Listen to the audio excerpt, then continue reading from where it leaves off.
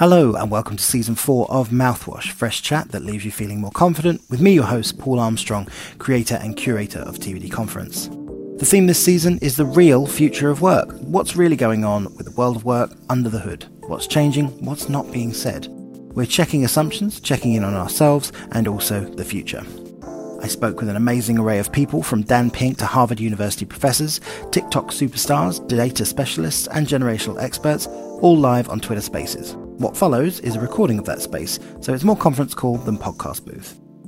Sponsors are incredibly important to me, and I am proud to say Ecology are back, and they planted a tree for every live listener we had. We're over 15,000 trees in the TBD forest now, and you can start planting your own over at ecology.com. That's spelled ECOLOGI.com.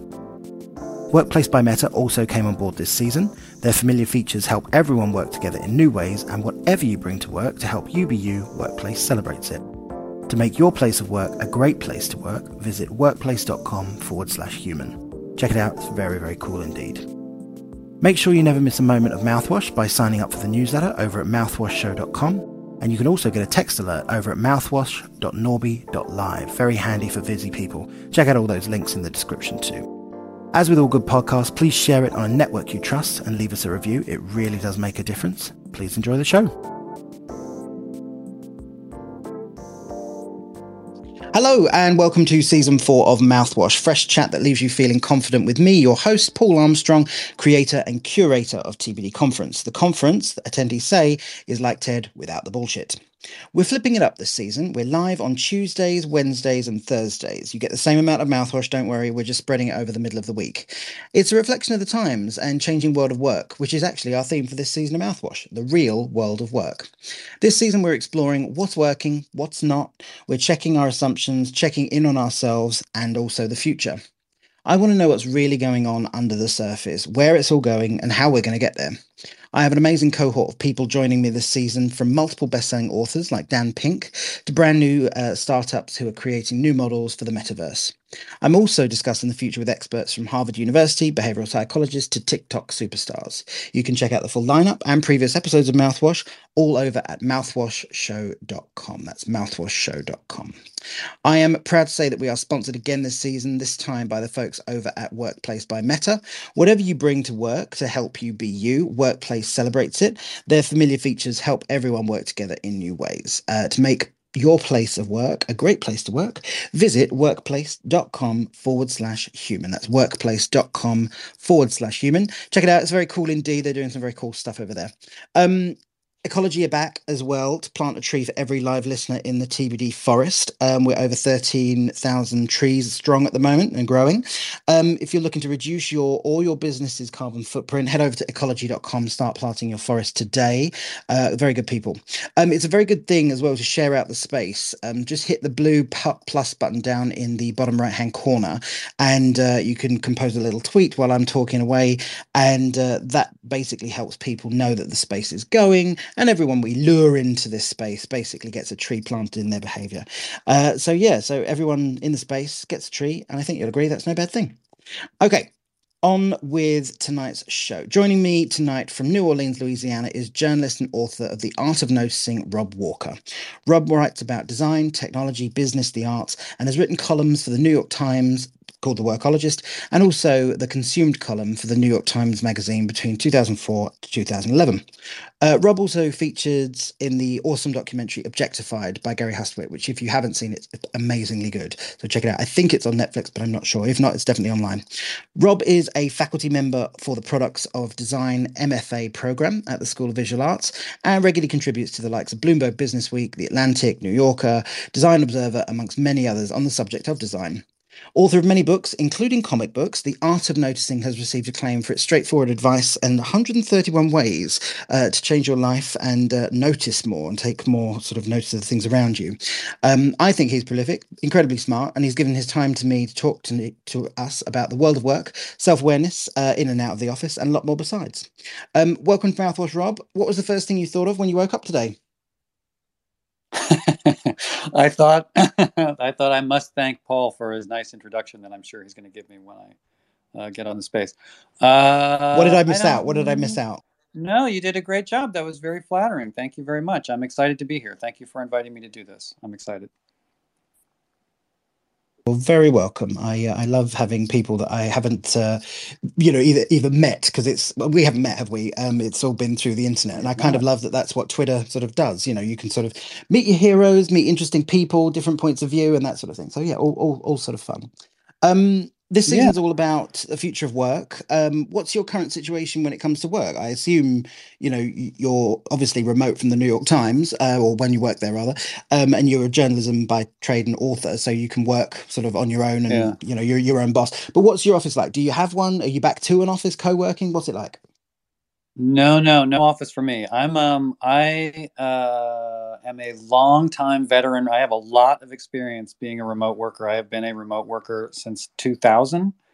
When I left New York, I used to actually work physically at the New York Times way back in the day, and left New York to move to New Orleans in 2000, and have worked remotely ever since. Now, I was mostly freelance during that time, but there have been stints. I have experience working remotely for being working at home for Yahoo for a while, and then I worked at home more recently during the pandemic. I was on staff at Medium for about a year and a half, which is what I was doing before. So when that ended, I'm now doing a Substack Pro program and freelancing. So I'm back to pure remote. So remote in the sort of I'm on my own, hustling in my room sense of it. But I do have experience with this, with sort of dealing with remote managers and all of that kind of stuff. And it's been really interesting to watch the whole work zeitgeist become focused on this one issue. And like, if I feel like whole publications have sprung up to deal with the vagaries of remote work. So it's a great subject.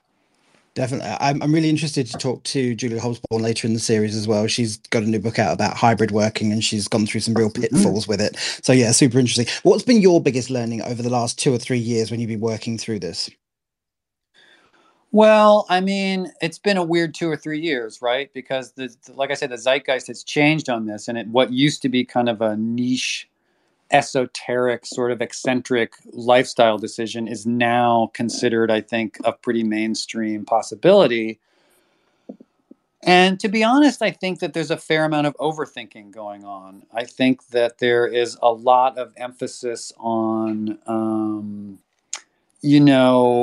acting as if this technical change, and I say this again as from the position of having over 20 years of doing this, I know it's not for everybody, and it never will be. That we're never going to live in a fully distributed world because there are people who really want to go to offices, not just managers, but everybody.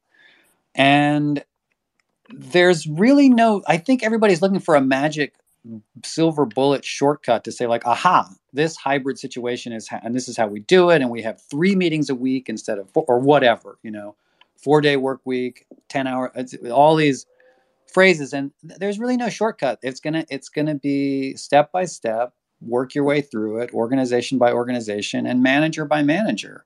And I don't know if that's good news or bad news. Like the good news is things haven't changed as much as you think, and the bad news is things haven't changed as much as you think. I love that. I think that's a good sentiment to kick off with. I want to come back and talk about the office and the future of where it's all going and sort of hybrid working towards the end. But I want to start off with some of the columns that you wrote for the New York Times. You wrote a Sure. piece about the design legacy that COVID is leaving already. What do you think will be the biggest impact that COVID has on the design world or our daily lives when it comes to design? Yeah, so it's a good time to ask that because I have, as you say, I'm based in New Orleans. I was just recently in New York for the first time in 2 or 3 years. And so New York is a city where there's a lot of visible changes in the form. All the outdoor eating space is one obvious one. And I think that is I don't know what will happen with those individual things, but I think that there has been a fresh conversation started about the use of public space that I think is going to last a long time. And in a funny way, I mentioned this in the piece that the one of the sort of workaday and kind of, in my opinion, depressing legacies of the pandemic will be the persistence of the QR code as as an interface that substitutes for human interfaces. And in a funny way, that is actually a side effect of public space. You know, how we use how we share space. Um, so I think that those things, you know, I'm not necessarily saying that like, oh, the future will be full of this specific technology, but I think that it's an indicator of a shift in direction that we'll see continue to play out, and that we'll look back and, you know, marvel that the world ever existed without some of these things. I agree. QR codes was one that I have been bullish on for I don't know how long, over a decade, probably before the pandemic, simply because went to Japan, saw them everywhere, and I was asking people like, "Do you use them? Like, how do you trust them?" They're like, "Oh my God, we couldn't live without them." And I went, "Yeah, I could totally see that when they come through." But that was only because the technology people allowed them to be read. As soon as Apple blipped on QR codes, they were gaining a lot of momentum even before the pandemic. So it just sort of shows you how, you know, our habits are controlled by the technology barons in some way, shape, or form. But yeah, anyway, Yeah, back to for the sure. office. The office has been, continues to be much maligned at the moment. The word prison's bandied about by designers and users alike. What does the post-pandemic office look like, in your opinion? What are your hopes for it? I must admit, when I walk around London, I'm not seeing a lot of creativity in the new builds.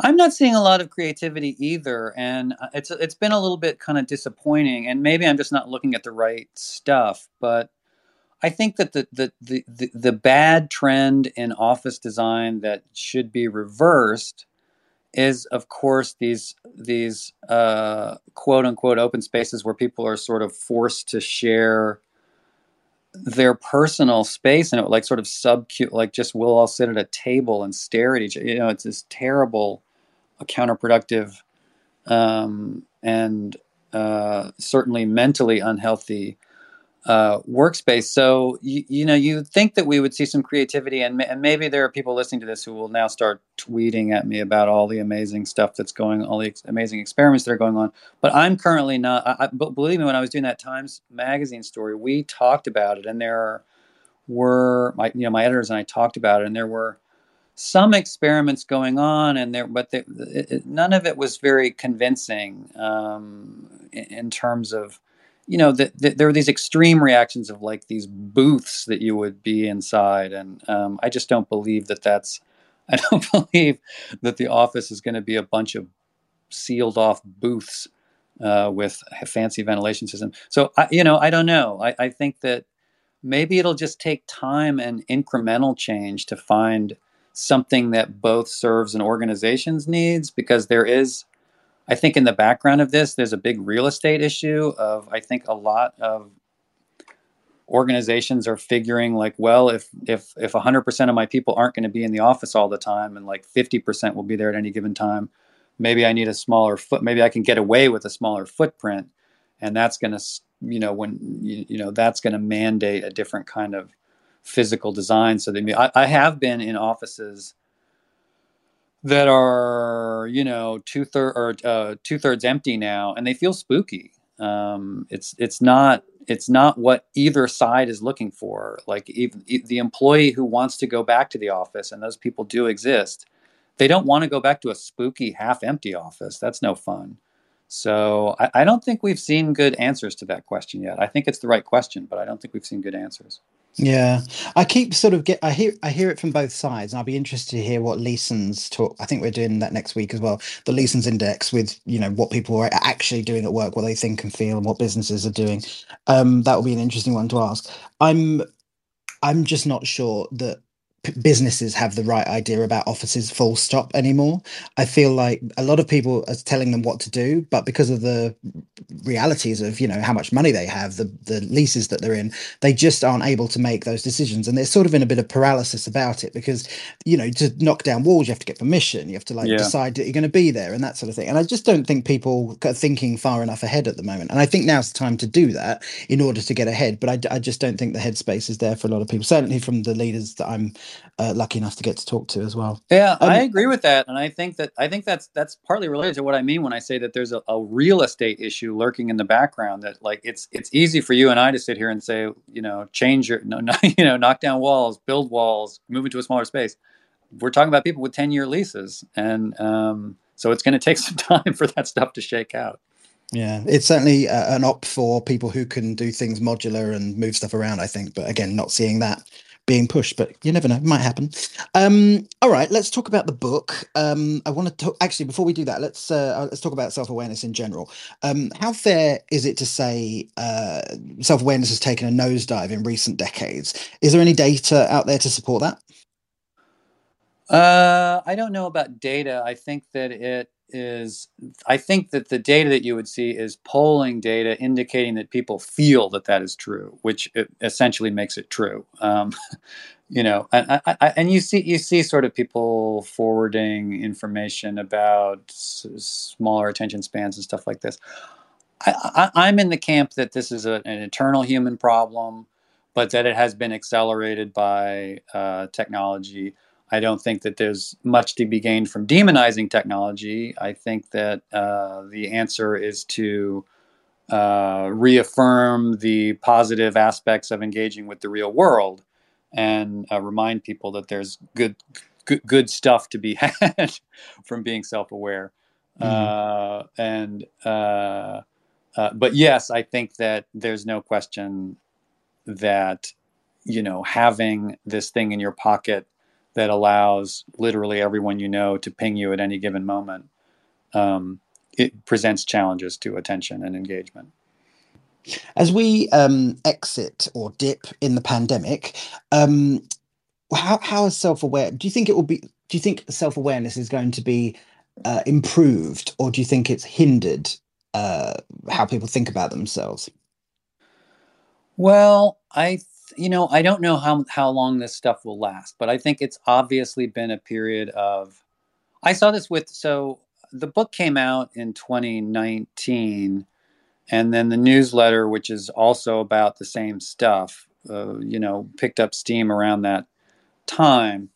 And at that point, the emphasis was very much on get out and explore your world. Well, and then by March of 2020, it wasn't really a great idea to tell people like go eat at an unfamiliar restaurant. Like that's Yeah. not really wasn't really sound advice. So I had to sort of adjust and say like, get more introspective. The book has always been it's a book, so I couldn't change the book, but it was always built in this way that it landed on the idea of of engagement that was self aware and centered on the interior. You sort of start by looking out at the world, and you end up by looking inward. And so there became more of an emphasis on that, and that really resonated with people. And I think that that wasn't because I was doing anything innovative. I think that that's because that's what everybody was doing. It was clearly a period of considerable introspection for many, many people. And to just tie in the work world, that's one of the things that caused the great resignation, is that people had time to look inward, ask themselves some questions. How long will that last? I don't know how to spitball that. Like, I think some of it will last. I think that this period has been a pivotal, life-changing couple of years for a lot of people. So that mark will linger. But I'm always leery of. I was writing a column about consumer culture during the 2008 collapse, and I remember wave upon wave of people predicting that this was a new paradigm. People were giving up on conspicuous consumption. We were never going to, but SUVs were going out of stock. You can look this stuff up. It was the death of the SUV. Guess what? None of that happened. All of, we Mm. reverted to the mean. And I suspect we will revert to the mean again. There will be some lingering scars and changes, but people are, generation upon generation, we have a trajectory, and it's harder to shake that than people sometimes want to believe. Yeah. You mentioned the Great Resignation there. That's something that a lot of people are talking about. A lot of the data is showing a great acceleration of resignation rather than, resignation just happening right now. Sometimes it's hard knowing that something isn't right. It might not be feeding us, or there's, years are passing and they just feel like they're passing us by. What would be your advice from all of your columns, all of the books and everything like that for people who are stuck in their jobs at the moment or feel like they are? Well, get a new job is the short answer. The longer answer is, the longer answer, what I always tell people is that I'm a big believer in the idea of always looking for the new thing. That you're not trying to set up your career in the sense of like, oh, here's my goal, I get to it, and then I stop and stand there and wait until I feel bad again and then start moving again. It's much better to be in motion all the time so that you don't feel blindsided and in this situation that, I think that this is why I think we saw why I linked the Great Resignation to this period of forced introspection, is because I think that in general, we go through the motions, or just, we stick with what seems to be working until there's a crisis. And if you wait until there's a crisis, then it's really hard to start over and to find a new thing. Mm. So this is like kind of annoying advice, but it's like, don't wait until there's a crisis. If there is, don't be in denial about it. And, steel yourself to the idea that so this is the secondary piece of advice. Steel yourself to the idea that it's unlikely you're going to be able to change your situation because you feel like this has become intolerable. I need to get out of here. I need to do something new. Or change the situation that I'm in. It needs to change decisively within, like a month. That's probably not going to happen. So admit to yourself that you either are going to have to take a long road to fixing the situation that you're in, which sometimes is possible, or tracking down a new situation, which is always possible. Mm. And my final advice would be do both at the same time and see what happens, and always try to give yourself options. That's the best single piece of advice, is maximize options all the time. Okay, I like that. I'm all for options. Okay, are you aware of influencers in the wild? I am as a concept, or is that a specific thing that you're naming? It is a specific thing that I am naming. It is a Instagram feed that and a Twitter account. No, That's fine. I don't know. So essentially, what it is it's people taking videos of influencers, quote unquote, finger wiggles, who are creating the shot that goes on Instagram, right? So you've got a person on holiday taking a photo or video of a person taking a photo or video to put on their feed. It is hilarious to see the links some of these people go to, right? They're so obsessed with getting the shot for Instagram or whatever social channel they want to garner attention on. They kind of miss what they look like and what's going on around them. There seems to be this culture that's pushing the economic term, the greater fool, right? The economy, it's going faster and faster. Get rich, get out, sort of thing. Mm-hmm. When we think about self-awareness, these people don't seem to sort of have it or seem to be able to push it down. How do we slow that sort of issue down, or is it up to us, or should platforms step in? And so, well, okay. So do you mean, is the issue, I mean, one issue is just, mute those accounts or whatever. Don't pay attention to those people. But do you mean or are you talking about the issue of those, should we be concerned about whether those influencers, quote unquote, are engaging in the world? I mean, I don't really care. It's well, I don't. My problem. I don't per se. I don't follow those people, and that's the thing. I follow the account because I think it's funny, but that's my warped sense of humor. Yeah. It's a cautionary tale. It's a great example of how not to live your life. Yeah, that's my issue though. Is like there's quite a few people out there who now, and certainly young people who are aspiring to be TikTok influencers, YouTube influencers, and that sort of thing.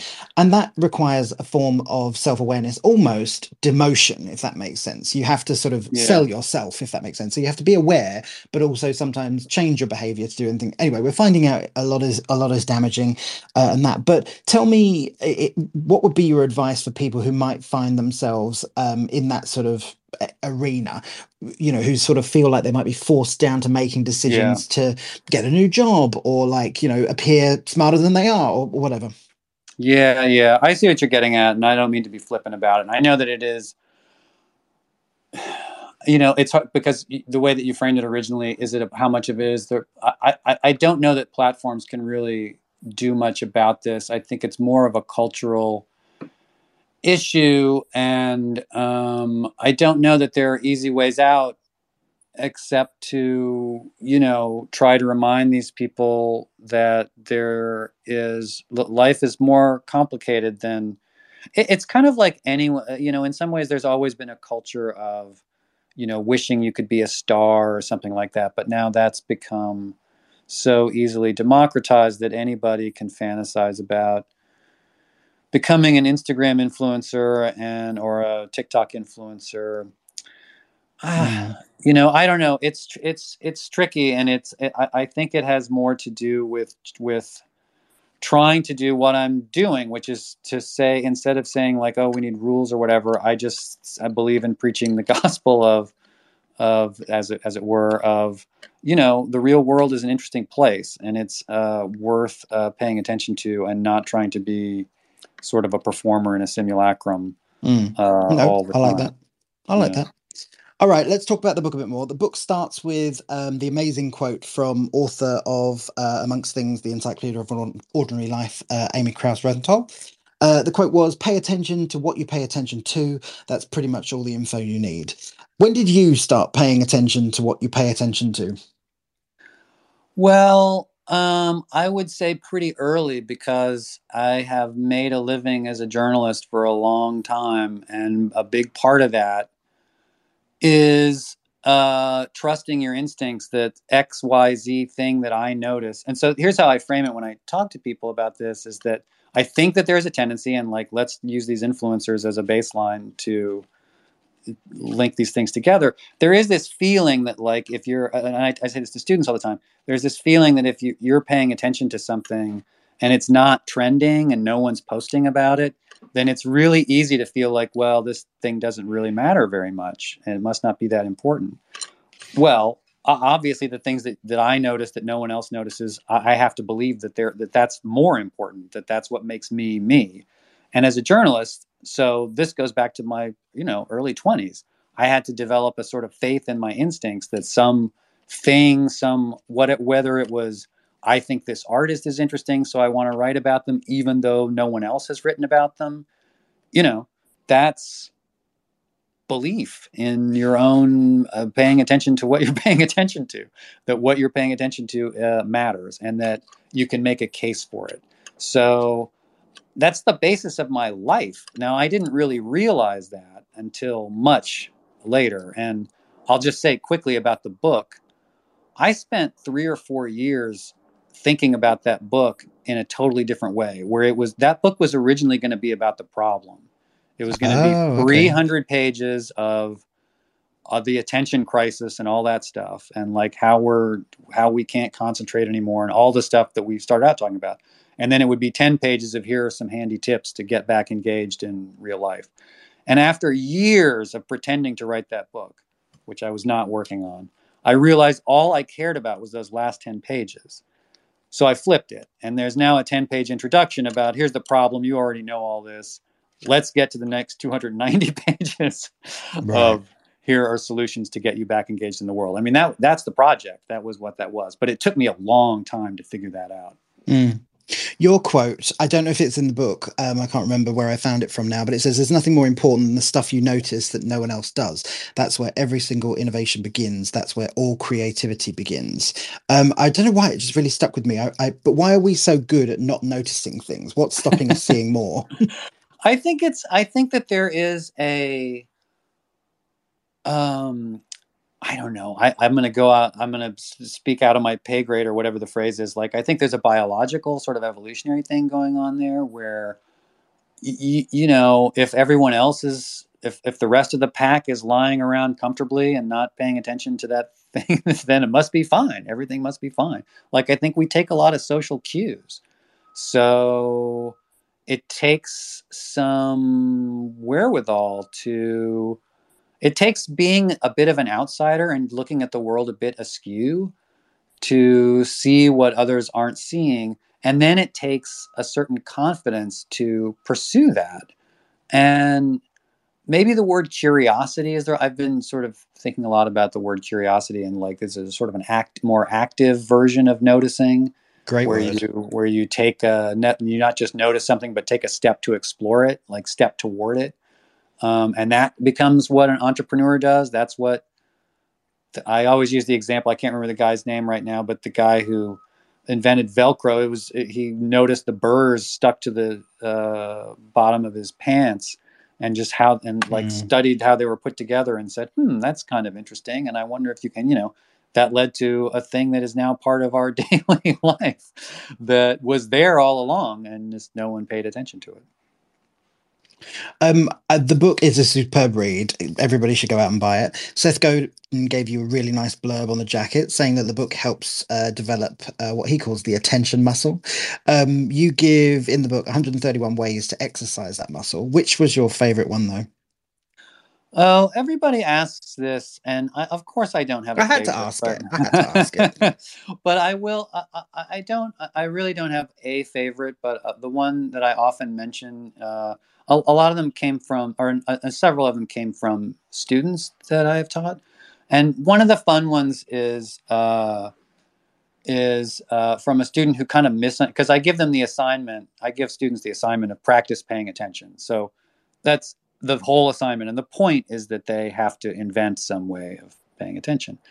And I had one student who felt like he had misunderstood. He went and he said, "Listen, I misunderstood what you meant, or I got it wrong, because what I did is I bought a cactus and took care of it."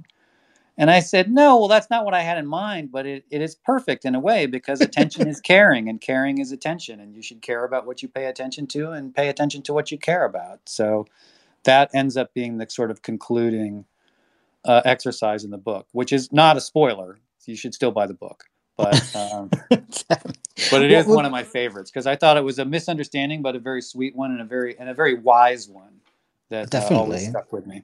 definitely. What would be number 132? What didn't make it in? There were a bunch that didn't make it in, and that's what the newsletter is for. Um, there, Let's talk about that for a sec. Okay. yeah. Um, Newsletter is superb, actually. It's robwalker.substack.com, robwalker.substack.com if you want to sign up for it. All about attention, staying human, creativity, that sort of thing. Some of my favorite content comes from the icebreaker section that you Yeah. curate. There was a Google Doc, I think I've got it starred, and I always try and start an email with it and that sort of thing. My favorite when I'm out and about, and I think I've done this at a TBD event or seven.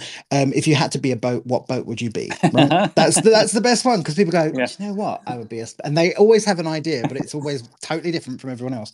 Yeah. Two questions. What's your favorite icebreaker, number one? And why Okay. are icebreakers so important? Right. Okay. So the one that I like, so yes, and I should be clear that the Icebreaker series is largely reader generated. I contribute sometimes, but it's mostly me taking suggestions from readers.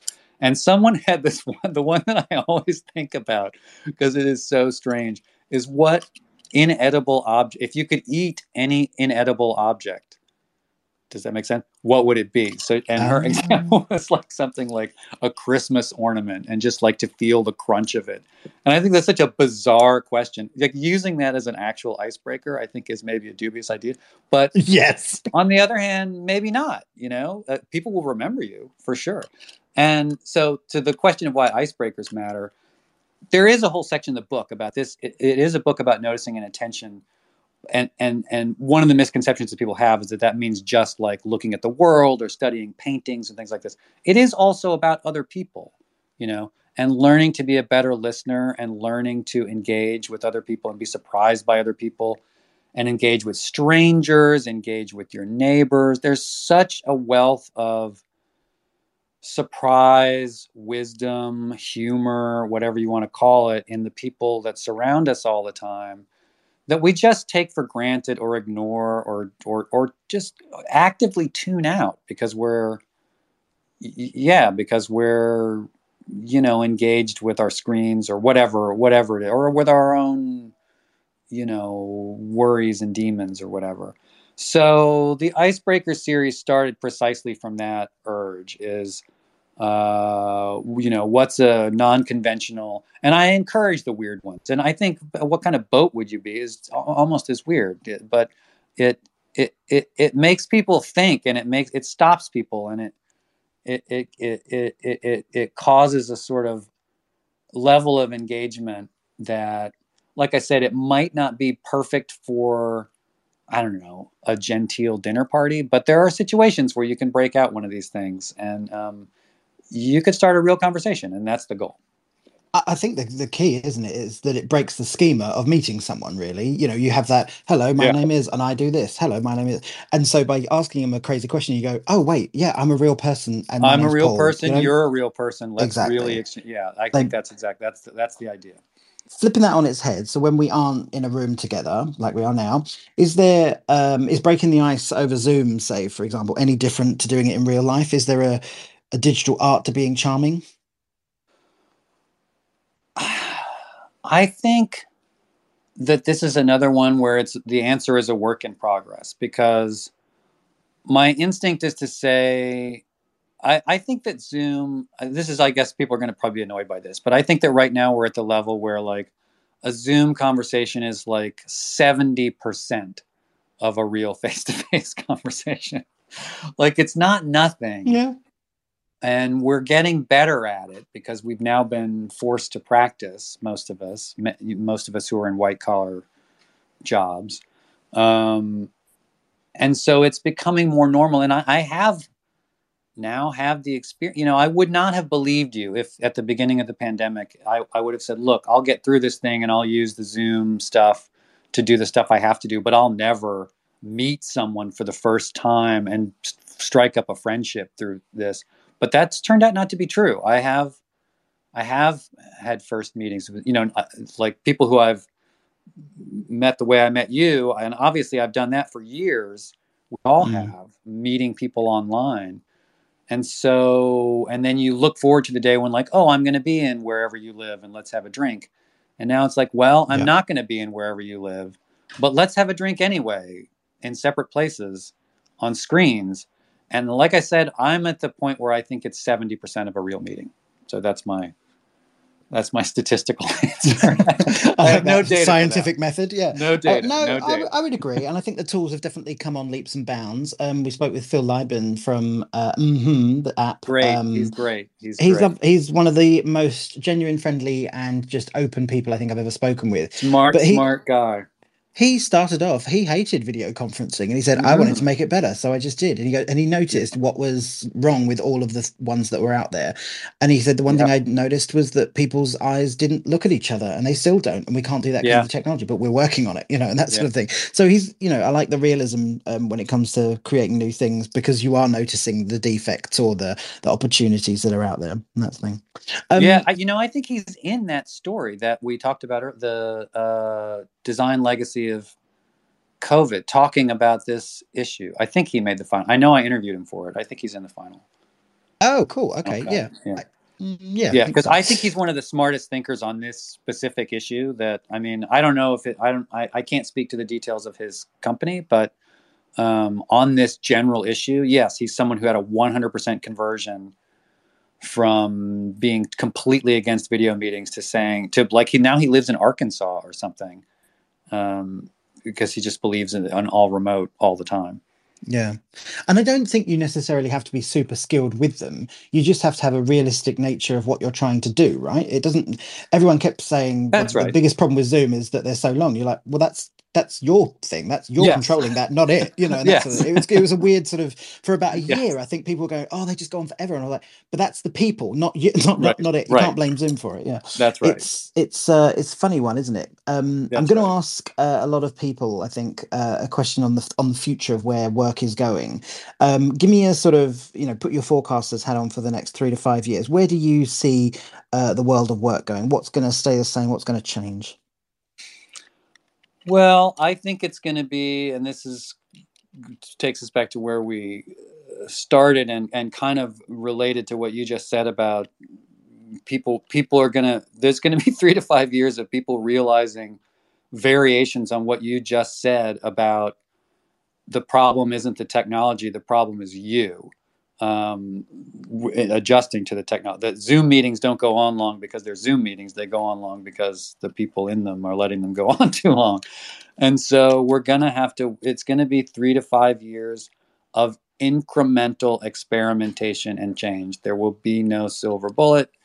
I think that we'll end up closer to where we started than people think right now. I hope that there is, to hit on another one of the themes that we started with, I hope that there is some change to the physical design of offices that I just think is desperately needed, and that I'm not seeing a lot of examples right now, but I'm really hopeful that as people come back into offices, that change will start to happen. Because as you know, design, there's a lot about design that's mythology, that design sort of comes down from the heavens and everyone adjusts. And it's kind of the opposite, that design comes into the world and then people use it, and then that shapes how the next round of design goes. And the App Store wasn't even part of the original iPhone, as an example, right? Like, and now now all the iPhone is a holder of apps. That's it's a whole function. So we need 3 to 5 years of prototyping, prototyping the world, prototyping the work world, and people experimenting and people figuring out what works and what, how much of this talent moving out of the big cities is real and how much of that is transitory. So I think it's going to be a really interesting period, but I think it's going to be more similar to what we're doing now than we think, but different in ways that we can't easily predict. Yeah. I like that. Semi, like forward thinking, but also somewhat fence like. I like that. What the point that I was gonna make was, there is in London, it opened what they called a post-pandemic co-working space. It's called Bureau. It's like a members lounge over in North Greenwich. And essentially what it is, when they sent me the press release on it, I looked at it and just went, oh, what is that? What does that actually look like? Like, looked for images and that sort of thing. And I went and toured it. And essentially all it is wipeable surfaces everywhere. Like, there's no booths, no telephone, things for, this is where you do quiet work if you need quiet work or anything like that. All really echoey, open, billowy, air is everywhere, but it is a nightmare to work in. And I said to them, I said, even us having this conversation now is echoing. Like, that's going to be a problem for people trying to focus, right? And they said, oh, well, you can wear headphones. And I went, holy Christ, I can do that in my house. Like, why am I here? It was really interesting. We had a really honest chat, and the designer, I had a chat with the designer, and she went, this was the brief, and she showed me the brief, and it was literally what they asked for. So I was like, okay, fair, well, you did your job, But again, like you say, these places don't exist because we haven't created them or, had briefs to do it. And I think when that comes, that'll be really exciting. I see what Google and Facebook and all these other companies have built in other places of the world, and I sort of go, they're your blueprints, now you've just got to make your version of it, and you don't have to spend a fortune or give people Skittles every day for 24/7. So I think it's kind of interesting, why we're not seeing that now. It can't all just be money. It has to be willingness as well, I think. But I think, I think that we'll see the real innovation when we start to see companies, opening up enough that people are coming back, and that they listen to those people and make adjustments based on what the workers coming back into the office are doing and want to do, and let that innovation come up organically rather than there being a brief where some anonymous entity has supposedly figured out all the answers and charts out does a CAD rendering and then whatever. Like, it's gonna come from listening to office workers. I'm going to ask everyone on this season, what's your take on the metaverse and work? Are we going to be avatars floating between virtual offices, or buying stock in Zoom still a good idea? Where do you want it to go, Rob? I'm super skeptical of the metaverse right now. I mean, I just think I'm skeptical of it as a work thing. Like, it just seems like such a gimmick. It has a long way to go. Anything is possible, and For years, I was pretty skeptical about video conference stuff as a legit alternative to face-to-face meetings, and I think that that has changed. But I just don't. I have yet to see anything that those meetings. I'm a skeptic. I'm a heavy skeptic. Interesting. Give me a reason why you're a skeptic. Go on. I just don't think the technology is there, and it's too distracting. It doesn't add, like, what would be the, I don't see what the upside is to having a cartoon version of yourself. Like, I don't get what is to be. It seems like a gimmick. It seems like it would be a fun. I could see doing your Christmas or holiday party that way once as a fun thing. But beyond that, I just don't see the. I don't see the advantage. I've yet to see the case study of, like, or the case of, like, here's how this process will be improved. Here's this better outcome that we'll have. Because we're meeting as avatars. Like, I haven't seen that case being. So the Rob scales are bare for the metaverse, right? There's nothing on positive or negative side, but if anything, there's more negatives. Metaverse in the work context, I think metaverse just work. gaming Okay, right. and hanging out with social as an alternative to social media. Lots of possibility. Lots. I've seen kids. The way kids use it is real, and that's a different thing. So, but for the work world, I don't see it. Not right now. Things could change, but I don't see it right now. Yeah, no, definitely. I think it's got a lot of potential. I think it, like you say, it's got to be the right environment, got to have the advantages. But everything I see is what I call PR fluff, and it's just a beautiful video, and it's not the realities of what you actually, like, sort of see. And when you do see it and experience it yourself, it's just a bit naff. But hopefully it'll get there eventually. And I like you, can't wait to game in it. But it'll be interesting to sort of see. But yeah. Okay, we end as ever with Mouthwash as with Dead Island Tweets. That is the part where the guest picks a tweet or two that's changed their mind or way of thinking in some way. So if you turn your attention to the nest, you will see a tweet there by the beautiful account Possum Every Hour. And Rob, like me, you like an automated animal Twitter account, it seems. Mine is Red Pandas, yours is Possums. Tell us, why did you pick this tweet? Okay, so I have a short, but so I'm, as Paul and I discussed offline when we were setting this up, I'm not a huge Twitter fan or user. I'm not a power user, but I am a big fan of automated. I want to say something on behalf of bots. And this picture is a woman in Detroit. If you can look closely, it says Detroit on the trash can. She's got a possum. So my wife is A, from Detroit, B, a photographer, and C, a huge fan of possums. And this picture, we were both so struck by. So I snuck around behind her back, figured out who, and I had to download, there's no credit given on Possum Every Hour. So I had to reverse Google search the image, found the photographer, Ryan Garza from the Detroit Free Press, and bought from the Detroit Free Press the print of this picture to give my wife as a birthday gift. So this is by far the tweet that has had the most impact on my daily life. That is some serious husband brownie points if ever I heard it. That's for sure. And you say you're not a Twitter power user. Most people wouldn't know how to do all of that, so I think you're definitely up there on the power user section. Okay, that is a wrap on on episode 3 of season 4. My thanks to Rob Walker for giving me his time on self-awareness, noticing in the world of work. Make sure you buy the book and sign up for the newsletter. For all things Rob, point your browser to robwalker.net. Robwalker.net. Rob, before I let you go, any final words of advice for the listeners as they navigate through the world or the future of work? Oh, give yourself a little, take the 2 themes of today and give yourself some time for personal introspection, noticing what you notice and what matters to you and what you care about. Make sure that aligns with what you're doing work-wise. And if it's not, then start working on how to make that, what you want it to be. Okie doke, great advice. Up next on Mouthwash is Leesman Index CEO Tim Oldman. The Leesman Index is, in case you don't know, the largest employee experience database in the world. They measure everything about the workplace, and I'm going to quiz him on what's changed and changing. I urge you to tune in. Head over to mouthwash.norby.live and you'll get a text so you never miss a minute of this season of Mouthwash and future seasons.